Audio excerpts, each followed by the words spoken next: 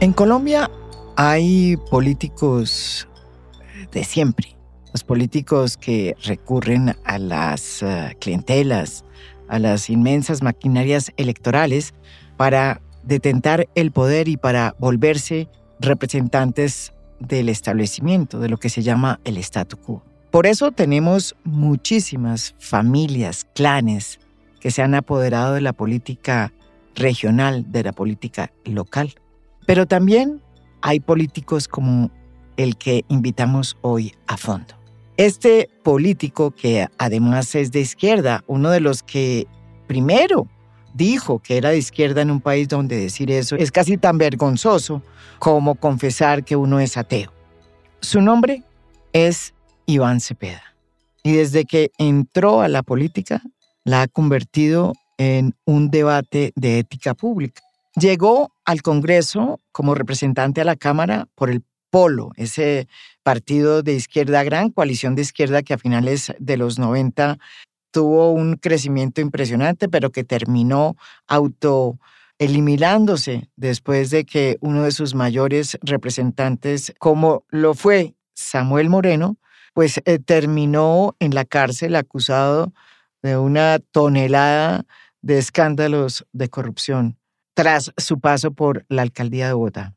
Iván enfiló su batería como un representante de la oposición y de la oposición de izquierda contra la persona que en ese momento detentaba el poder en Colombia y que según él, pues amasaba y amasaba poder y no estaba siendo vigilado por esos pesos y contrapesos que habían sido establecidos precisamente para contener a figuras políticas del tamaño de la de Álvaro Uribe. Se inició con unos debates muy duros contra el entonces presidente Álvaro Uribe y fue el primero que trató de demostrar quién era realmente o cuál era el pasado de Álvaro Uribe.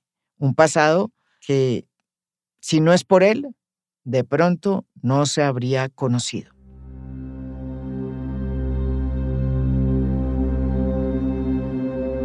Iván Cepeda hizo una serie de debates contra Álvaro Uribe y sus relaciones non santas con el pasado, con ese mundo del paramilitarismo y con un mundo que en ese momento estaba dominado por la llegada de las autodefensas de Córdoba y Urabá. Fueron las investigaciones que presentó en los debates Iván Cepeda como político de la oposición de izquierda, las que terminaron en este proceso que hoy tiene Álvaro Uribe en la Fiscalía. Esos debates fueron respondidos por el propio Uribe y se inició una batalla campal entre estos dos políticos. Hoy en A Fondo vamos a contar la pelea de David contra Goliath.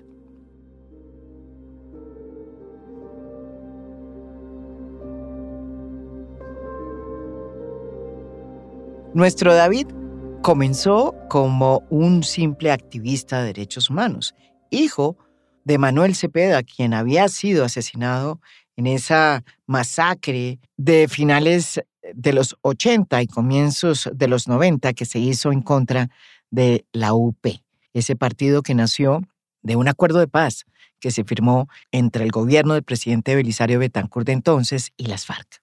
Tras la subida al poder de un personaje como Álvaro Uribe Vélez, del que no se sabía mucho realmente, un pasado que era un poco incierto, Iván Cepeda y otros compañeros de lucha decidieron ir a investigar qué era lo que pasaba alrededor de una de las fincas más importantes de la familia de Álvaro Uribe Vélez, el Ubérrimo, en Córdoba, en Montería.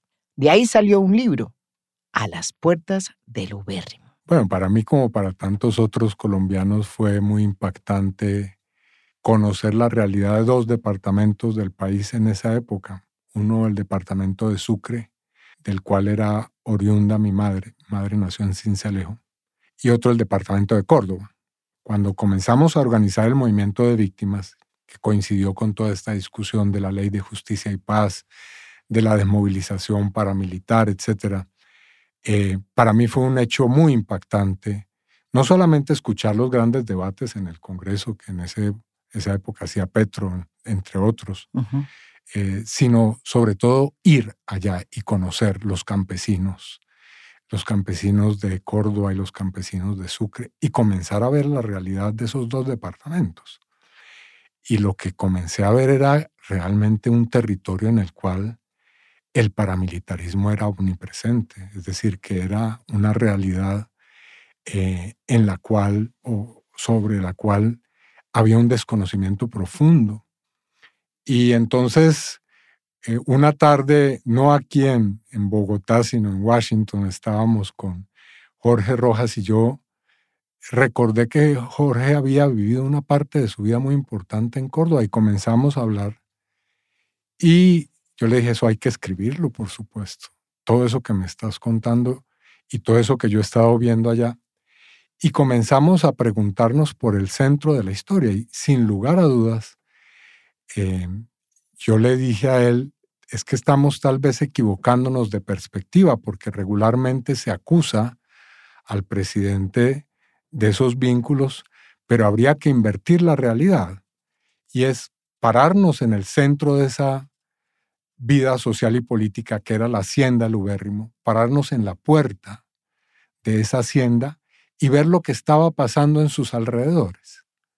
Y entonces decidimos que el libro se iba a llamar A las puertas del Ubérrimo, porque todo lo que estábamos describiendo no pasaba en el Ubérrimo, sino pasaba en los alrededores, en los clubes sociales, en la Universidad de Córdoba, en las zonas rurales, y la realidad que logramos hacer aparecer era a un agricultor, un hombre del agro, que está en el centro de toda esa realidad infernal y que es muy difícil, después de que uno reconstruye la realidad y no hace una acusación, sino reconstruye la realidad, abstraerse de su presencia ahí, Sí. por su poder político.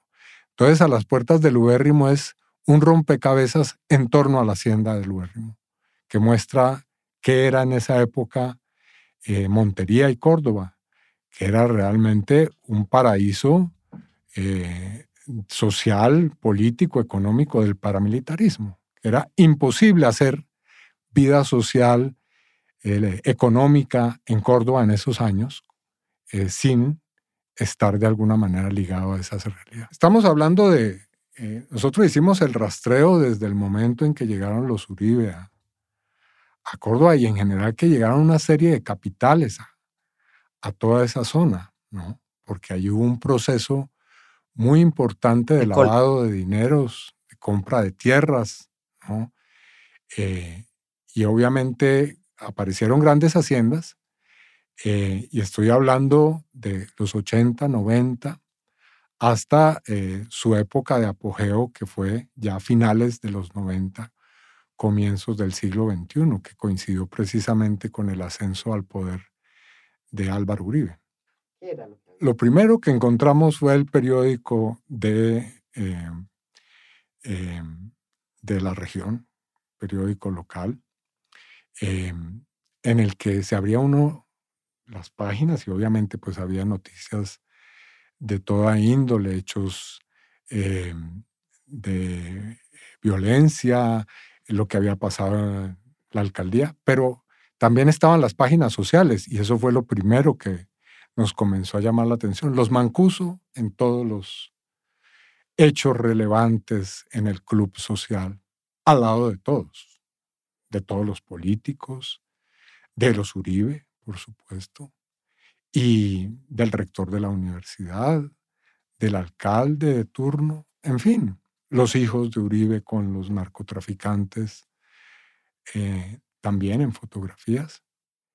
Entonces, digamos que tomamos del meridiano de Córdoba las páginas sociales. Esa fue, digamos, que una parte fundamental, porque ahí no había ningún tipo de precaución ni de escrúpulos. Era el paramilitarismo gobernando en la ciudad, no en reuniones clandestinas, no en lugares secretos, no en las penumbras del de la hacienda del Ubérrimo, sino en los clubes sociales. No había que investigar tampoco, ser un Nada. gran detective para reconstruir esa situación. Bueno, hay una fotografía de un alcalde de una de esas poblaciones que es un narco, ¿no?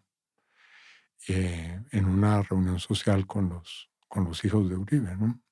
Que ellos después han explicado diciendo que fue un hecho casual, un encuentro fortuito. Bueno, como suelen explicarse ese tipo de fotografías. Pero no es la única.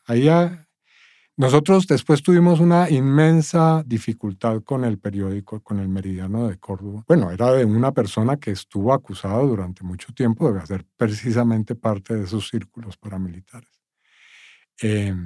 Porque parte de la idea era publicar en el libro las fotografías del Meridiano. Obviamente, por temas de derecho de autor, No se pudo.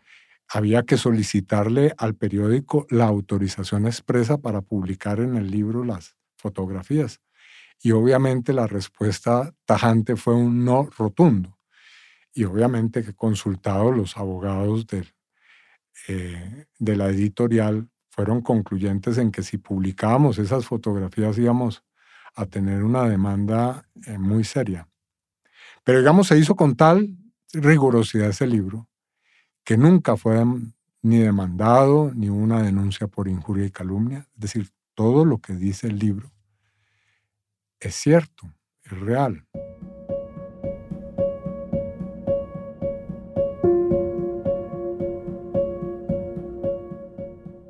Cuando Iván Cepeda llegó al Ubérrimo y empezó a investigar qué pasaba alrededor de esa finca, de esa extensa finca, y empezó a preguntar cómo era el tema de la tenencia de la tierra en una zona donde hay una acumulación, de hecho muy grande, en pocas manos de la tierra, se encontró con que había en toda esa zona alrededor del Ubérrimo una historia de despojo desconocida por Colombia. Hicimos el estudio un poco de cómo se había producido ese proceso de usurpación de tierras, pero también de todo el ascenso de la cultura paramilitar, de cómo fue posible que en un momento determinado en el centro de la ciudad hubiera una escultura gigantesca homenajeando a los paramilitares.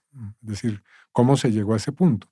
Y eso es así porque efectivamente había una clase política y ganadera que estaba orgánicamente ligada a ese fenómeno. Y en el caso del Ubérrimo o de las tierras aledañas al Ubérrimo, ¿cómo fue la expropiación? Bueno, ahí lo que nosotros podemos decir, y ese ya no es una parte del libro A las puertas del Ubérrimo, sino fue otro libro que escribimos se llamaba Ya por las sendas del Ubérrimo, y que sí tenía por propósito discutir el tema de cómo se había ido acrecentando la propiedad rural de la familia Uribe Moreno. Pues comenzamos a estudiar un poco los negocios que había ahí, sí, de compra de tierras, cómo surgió una empresa SAS que se encargó de comprar tierras que terminaron en una acumulación importante, ¿no? Y después hubo otro asunto que nos llamó poderosamente la atención, denuncias sobre cómo se utilizó en algún momento presupuesto público y dineros públicos para dotar a la hacienda del Ubérrimo de un sistema para drenar las tierras, ¿no? En este caso no era una tierra árida que había que estar permanentemente rociando de agua, sino que había que extraer, porque esas tierras son muy fértiles y se inundan con mucha facilidad. Bueno. Había que crear unos sistemas de drenaje para que pudiera pues mantenerse la tierra en condiciones, y se utilizaron para eso dineros públicos. Ese es un gran debate que tuvimos mucho tiempo con Uribe y que suscitó un informe de la Contraloría, entre otras cosas, un tema que quedó ahí. Uribe dijo que eso no era cierto, que él era presidente y que en ese momento fue una decisión propia de la región, pero no inspirada creo que fue una decisión que dijo el alcalde en ese momento, pero en la que él dice que no tuvo nada que ver. Esa era la respuesta, creo, que hizo Sí, Uribe. aunque ese es un hecho, ¿no? Ahí obviamente pueden venir discusiones sobre cómo, quién actuó de qué manera, pero el hecho es que esos sistemas sí existieron. Lo cierto es que por menos hubo un escándalo que casi que golpeó mucho a López Michelsen cuando uno de sus hijos hizo pasar una carretera por una hacienda que se llamaba La Libertad. Exactamente, sí. Y seguramente muchos otros funcionarios en el Estado han tenido que dar explicaciones por muchísimo menos que eso, porque eso implicaba a instituciones, no solamente a la alcaldía, sino tengo entendido también a otras a través de los cuales se hicieron ese tipo de contratos.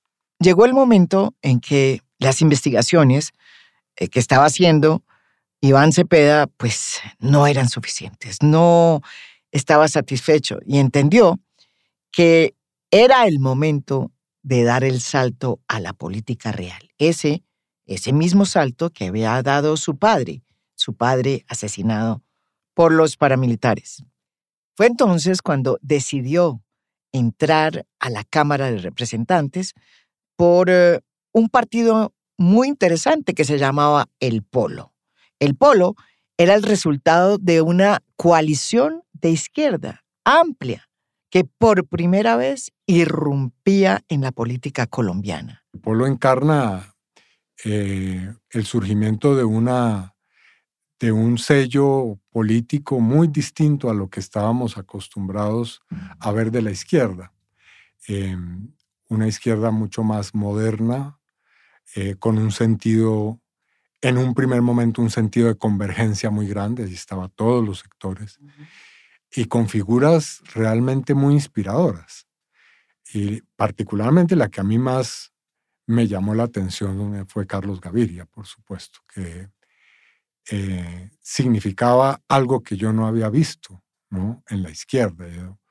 Un hombre con un bagaje intelectual, con una vocación democrática, con un sentido de la justicia, de la honestidad pública, a toda prueba, al punto que sobrevivió a los peores escándalos del Polo, ¿no? Que vinieron, digamos, que son tristes. Y que nos causaron a todos profunda tristeza, por supuesto. Pero Gaviria fue muy inspirador, como también los otros, por supuesto. Ahí había figuras muy interesantes, qué decir de Petro, de la propia Clara López, de Robledo, como ya desde ese momento como congresista. Así que sí, tomé esa decisión. Fue una decisión que correspondía a la convicción de que desde el mundo de la sociedad civil podíamos seguir haciendo denuncias, informes, pero que donde se estaban tomando las decisiones era en ese tipo de instancias. Y usted siempre se metió, o sea, siempre es un hombre de izquierda, usted diría. Sí, yo sí. Yo no, en eso no voy a intentar edulcorar o no. Yo soy una persona de izquierda, totalmente convencido. Obviamente dentro de digamos, unas tradiciones muy concretas de esa forma de ver la realidad política, pero sí, yo creo que se requiere un cambio muy profundo. No basta con la reforma gradual de la sociedad, creo que hay necesidad de trascender este sistema. Yo creo que en ese sentido sí puedo decir que soy de izquierda. Ahora tomé esa decisión y vino el problema. Yo nunca había hecho una campaña política. Hice fotocopias. Mi primera campaña fue hecha con fotocopias, no fue con ninguna cosa impresa. Fue una cosa de pies descalzos, realmente. Sí. Y para sorpresa mía, bueno, antes de eso tuve, digamos, la idea de hacer una consulta con un gran publicista que no quiero aquí identificar con nombre propio, pero yo lo consideraba como una figura que tenía un conocimiento. Le dije, ¿usted cree que yo puedo llegar? Me dijo, tiene que hacerlo, usted puede llegar al Congreso. Y entonces me lancé de esa manera. 2010. Con los amigos y amigas, y sí, en el 2010 llegué al Congreso.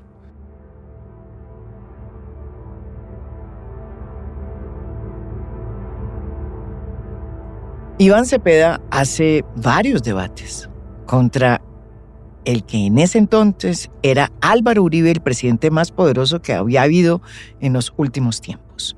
El objeto de este debate es el origen y el desarrollo que tuvieron grupos paramilitares en una región en particular del departamento de Antioquia. Es más, en una de las haciendas de la familia Uribe Vélez, la hacienda que lleva por nombre Guacharacas. Yo comencé precisamente por meterme al tema de las tierras en Córdoba y en Montes de María, junto a mi compañero, el representante de la Cámara, Wilson Arias, y también con Guillermo Rivera, que era en ese momento también representante a la Cámara. Hicimos unos debates sobre los problemas de la tierra, y entonces en una división que hicimos temática yo me dediqué a estudiar un poco el fenómeno de los Montes de María y a escudriñar ese testaferrato enorme de cómo se había producido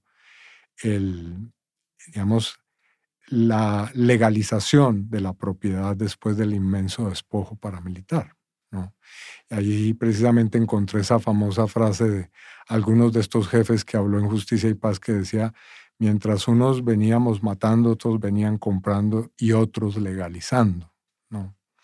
Pues en el Congreso yo realicé múltiples actividades que eran propias de la defensa de derechos humanos, y una de ellas fue tomarme en serio el problema de las cárceles. Es decir, yo recorrí 40 cárceles del país, estudiando los problemas que había ahí, recogiendo toda clase de denuncias, viendo el problema del hacinamiento, todas y cada uno de los problemas, y haciendo infinidad de debates sobre el tema, al punto que ya los numeraba. Este es el quinto, el sexto debate sobre las cárceles, y llegaba el ministro y me daba la razón siempre. Bueno, porque ese es uno de esos temas que en Colombia llega a la categoría de estado de cosas inconstitucional.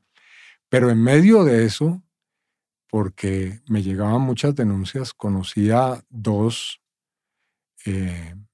presos, uno Juan Guillermo Monsalve y el otro Pablo Hernán Sierra, que fueron los que suministraron la declaración que yo transmití a la Fiscalía sobre lo que fue el surgimiento y después pues la desaparición del bloque metro en la hacienda Guacharacas y en la población de Providencia, en Antioquia. ¿Qué era la hacienda? Bueno, era una Guacharacas. propiedad como tantas otras que había en ese momento allí en las zonas rurales en Antioquia, de unos grandes hacendados, donde pues había clanes familiares muy poderosos en esos pueblos. En ese lugar, el clan de los hermanos Gallón Henao, tristemente célebre por el asesinato de Andrés Escobar, el futbolista, y también la presencia de los Uribe Vélez, pues era realmente una realidad que conformaba una circunstancia muy difícil allí y que terminó convirtiéndose en la que determinó que en ese pequeño pueblo apareciera un grupo paramilitar gigantesco. Porque había presencia de tierra. O sea, estas familias que usted señala tenían una finca que se llamaba Guacharacas, ¿o no? Sí, exactamente. Los Uribe eran dueños de la hacienda Guacharacas, que cobró pues celebridad, o una triste celebridad, porque ahí fue asesinado el padre de Álvaro Uribe, de Santiago Uribe, en un episodio que Álvaro Uribe ha narrado en muchas oportunidades, si no estoy mal, en el año 1983. Pero obviamente esa historia después tuvo otros capítulos, un muy fuerte enfrentamiento con un grupo del ELN que apareció en la zona. Que secuestró a los empleados de las Guacharacas. Empleados, quemó una finca. parte de la hacienda, robó parte de la ganadería y de las reses, pero también caballos, en fin, que había ahí en la hacienda.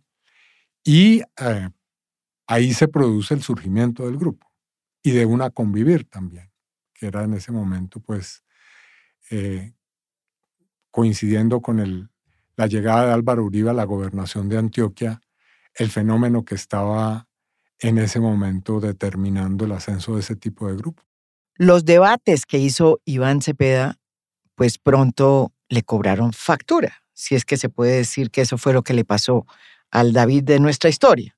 Álvaro Uribe lo demandó penalmente por injuria y calumnia. Y la Corte, porque era aforado, le abrió una investigación a Iván Cepeda por manipulación de testigos. Según Uribe, Iván Cepeda se había paseado por todas las cárceles colombianas consiguiendo testigos falsos, con el objeto de incriminarlo y de utilizar toda esa información en sus debates. Bueno, el problema es que después de ese primer debate vino uno segundo, que ese sí fue, digamos, mucho más sonado y ese sí tuvo todos los reflectores, porque ya Uribe estaba en el Congreso y porque apenas anunció él que iba a ser candidato al Congreso, yo anuncié que obviamente el primer día en que se sentara en su curul yo le iba a hacer un debate y efectivamente eso fue lo que ocurrió. Ese debate fue un debate muy sufrido en el que lo primero que hubo que hacer fue que se permitiera el debate, es decir, algo inusitado en el Congreso. Un debate en el Congreso no se le niega a nadie. Pues bueno, esto fue una odisea verdaderamente, porque se llegó yo planteé la proposición en plenaria y no solamente el uribismo, sino también aliados del gobierno. Por eso es falso que lo que dice Uribe de que este debate estaba de alguna manera pactado con el entonces presidente de la República, Juan Manuel Santos. Su bancada votó en contra del debate. Entonces fui realmente derrotado. Los únicos que votamos por el debate fuimos unos cuantos miembros de la oposición y no se pudo hacer el debate en la plenaria. Y entonces Uribe cantó victoria, pensó que ya no se iba a hacer el debate hasta que yo fui a la comisión segunda un día en el que todo parecía muy normal y al final de una sesión dije, tengo una proposición, presidente, de la comisión y es que quiero que se apruebe un debate sobre algunos asuntos en Antioquia, tal. Se aprobó el debate en la comisión segunda. Y entró Uribe a la comisión realmente desencajado a decir que eso que había ocurrido en la comisión era pues prácticamente un delito. Y entonces comenzaron las otras acciones jurídicas, pérdida de investidura por la sola aprobación del debate.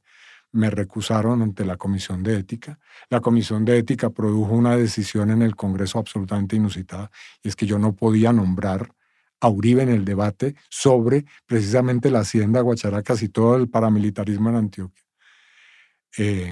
Digamos, es un poco simpático de que el presidente de la comisión, cuando está dirigiendo el debate, me llama la atención 3 y 4 y 5 veces porque yo he nombrado a Uribe y yo le digo gracias, muy bien, pero sí, bueno, en fin, así fue hecho ese debate. Y obviamente comenzó a aparecer como espuma, pues todos los testigos paramilitares a decir que yo había estado en tal cárcel, a ofrecer tanto dinero, que había ofrecido exilios, que había ofrecido... Sí, a Monsalve sobre todo. En primer lugar, pues Monsalve y Sierra, Pablo Hernán Sierra, cosa que nunca lograron, es decir, nunca lograron, a pesar de todas las presiones, que ellos afirmaran eso. No lo han logrado hasta el día de hoy, y es porque sencillamente no es cierto.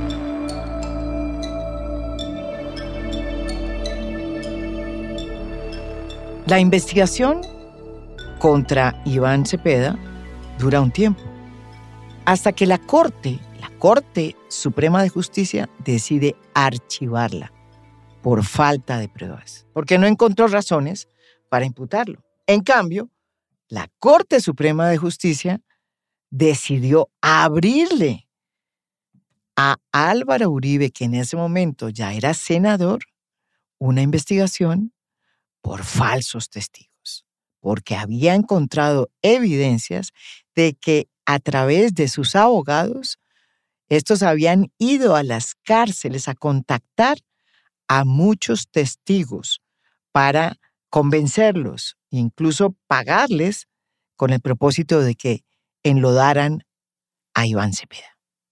Esto es realmente una novela. Sí había otras personas que comenzaron a aparecer, todas muy ligadas a ciertos abogados de Uribe, o que Uribe conocía de una manera supuestamente casual y que terminaban llevando ante la Corte Suprema a testigos falsos. Y eso creció hasta que, bueno, eso se convirtió en 20 testigos, falsos testigos en mi contra. Pero lo que no repararon en medio de todo eso Uribe y sus abogados es que la Corte sí se tomó en serio esa investigación. Ellos pensaban que iba a ser una investigación rápida y superficial. Y lo que hicieron fue realmente investigar a fondo. Y comenzaron a interceptar a los testigos que me acusaban y a detectar en medio de todas esas conversaciones telefónicas una serie de tratos que mostraban que precisamente eran testigos fletados en mi contra. Es decir, el hecho de que nosotros creímos muy seriamente en la justicia, de que teníamos la convicción de que lo que había que hacer no era ni dejar ese proceso a la suerte, sino aportar toda la información que se nos solicitaba, respetar todos los procedimientos y órdenes judiciales, tuvo su fruto. Es decir, yo ya había tomado atenta nota de lo que había pasado con relación a los jefes de la parapolítica en el Congreso. Eso para mí fue un hecho absolutamente inusitado y asombroso que me mostró que la justicia sí puede.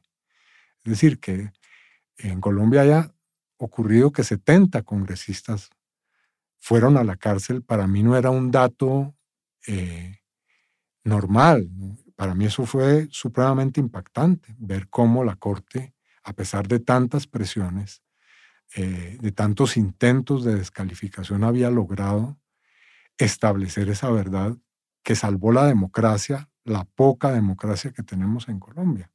Si la Corte no hubiera puesto ese dique, la Corte Suprema, hoy seríamos una república paramilitar, seríamos una república parapolítica en la que tendríamos ministros y ministras.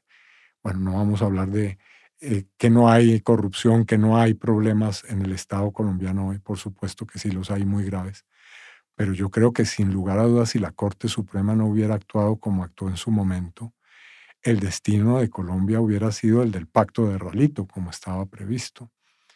Y por eso creímos firmemente en que eso podía volver a ocurrir. Y efectivamente, a pesar de que había críticas contra los magistrados por decisiones que tomaban, Sí. yo me mantuve siempre con nuestros abogados muy respetuoso y me he mantenido siempre respetuoso. Y durante de la todos justicia. esos años, porque fueron muchos años, mientras que se hizo la investigación, pues que se archivó la investigación y se le abrió al presidente, usted se levantaba todos los días con esa karma encima de Pues, suyo. María Jimena, el problema es que voy a decirlo de la siguiente manera. Nosotros venimos de una cultura de la supervivencia, ¿no? Somos sobrevivientes de muchos episodios. Esto era otro más de tantos que hemos padecido en la vida política. Así que sí, había incomodidades, había momentos de tensión, pero en general eh, esos combates públicos a mí me han parecido siempre fascinantes. Es decir, a mí me apasiona mucho esa lucha entre David y Goliath realmente. Es decir, uno se enfrenta a unos aparatos que son enormes, es decir, que tienen una capacidad de influir. Bueno, para decirlo, en este último gobierno es que es el aparato de gobierno el que ha estado al servicio de Álvaro Uribe en el proceso judicial, ¿no? No es que esto me lo esté inventando, es que el presidente de la República no ha tenido ninguna clase de reato en salir a defender a los medios a Álvaro Uribe como imputado. Entonces, es el enfrentamiento contra el poder, contra el Estado como aparato, contra sus servicios de inteligencia, contra su aparato propagandístico, en fin. Y entonces llega a otro punto, otro momento, esta historia tan impresionante de David y Goliat, y es que David logra hacer una cosa que nadie pensaba que iba a suceder, y era que la justicia decide no solamente abrirle la investigación a Álvaro Uribe, sino imputarlo, y lo imputa.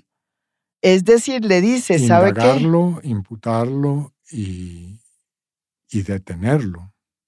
que era una decisión que se veía como prácticamente imposible. Es decir, tuve muchas conversaciones con mucha gente, me decían, bueno, es decir, usted está absolutamente loco si piensa que eso va a ocurrir.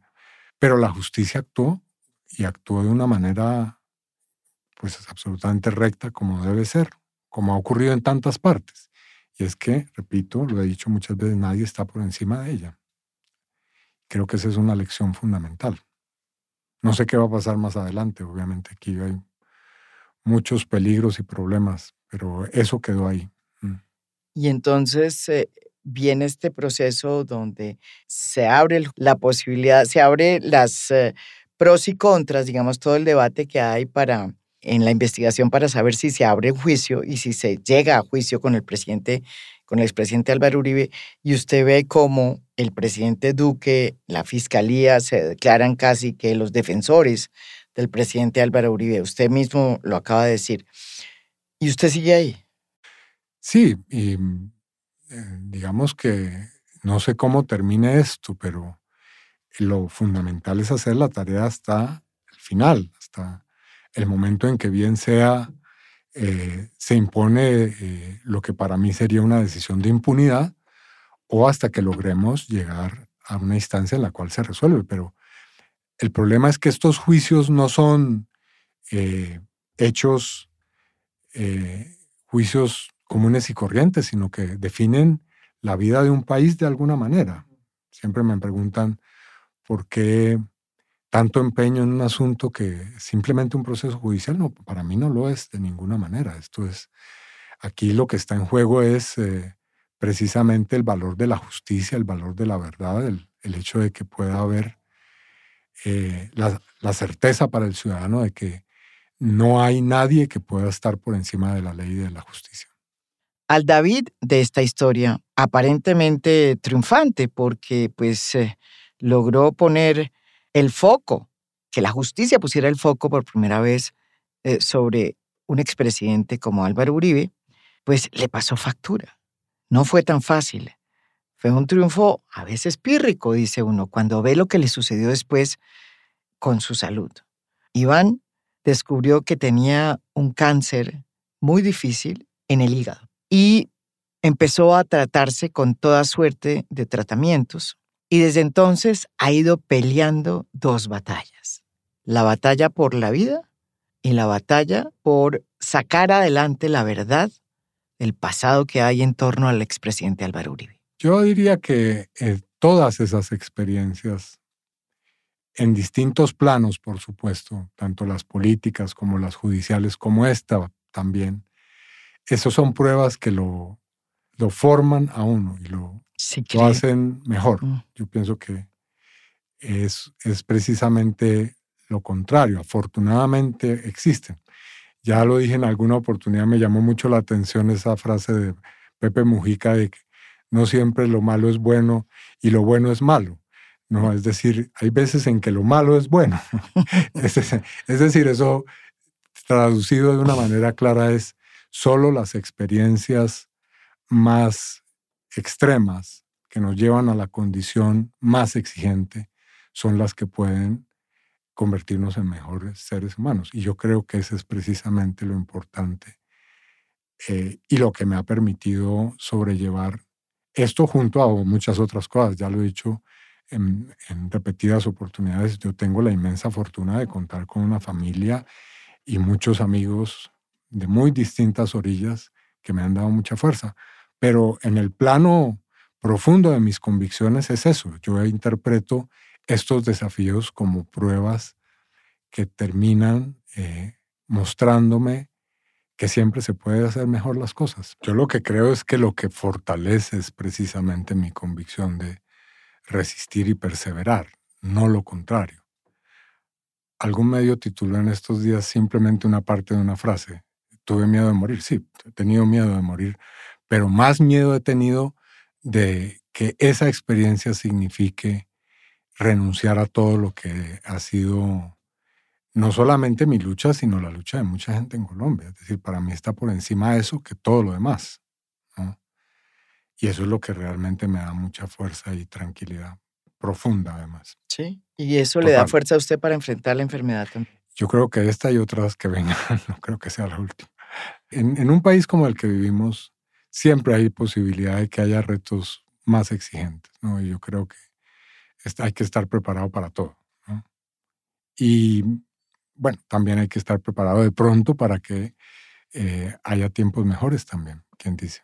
Bueno, usted dice que no le tiene miedo a la muerte, pero Pues miedo yo creo que sí es algo, siente uno siempre frente a la posibilidad de que ocurra. Pero hay otros temores que son más profundos que ese. ¿cuál? Por ejemplo, ¿Cuál es? repito, no afrontar esos retos de la mejor forma. Y creo que eso es lo fundamental.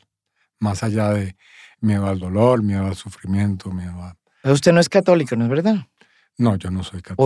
¿O es católico? No soy católico y respeto mucho a los creyentes, por supuesto, pero mis convicciones van un poco en otro sentido. Tengo dudas profundas. No tengo respuestas concluyentes, pero siempre es mucho lo que al ser humano le hace falta por conocer, ¿no?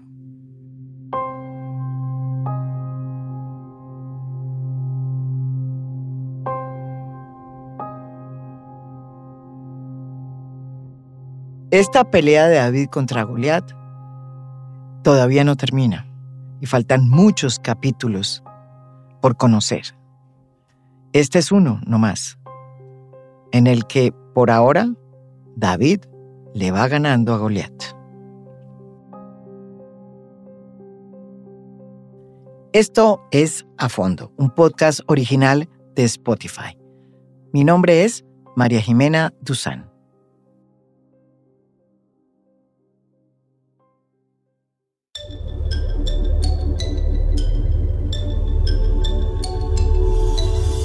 A Fondo es un podcast original de Spotify. Producción general, Lucy Moreno. Editor de contenido, Adrián Ateortúa. Editores de audio, Cristian Leguizamón y Audio Factory. Música original del maestro Óscar Acevedo. Gracias por escuchar. Soy María Jimena Duzán.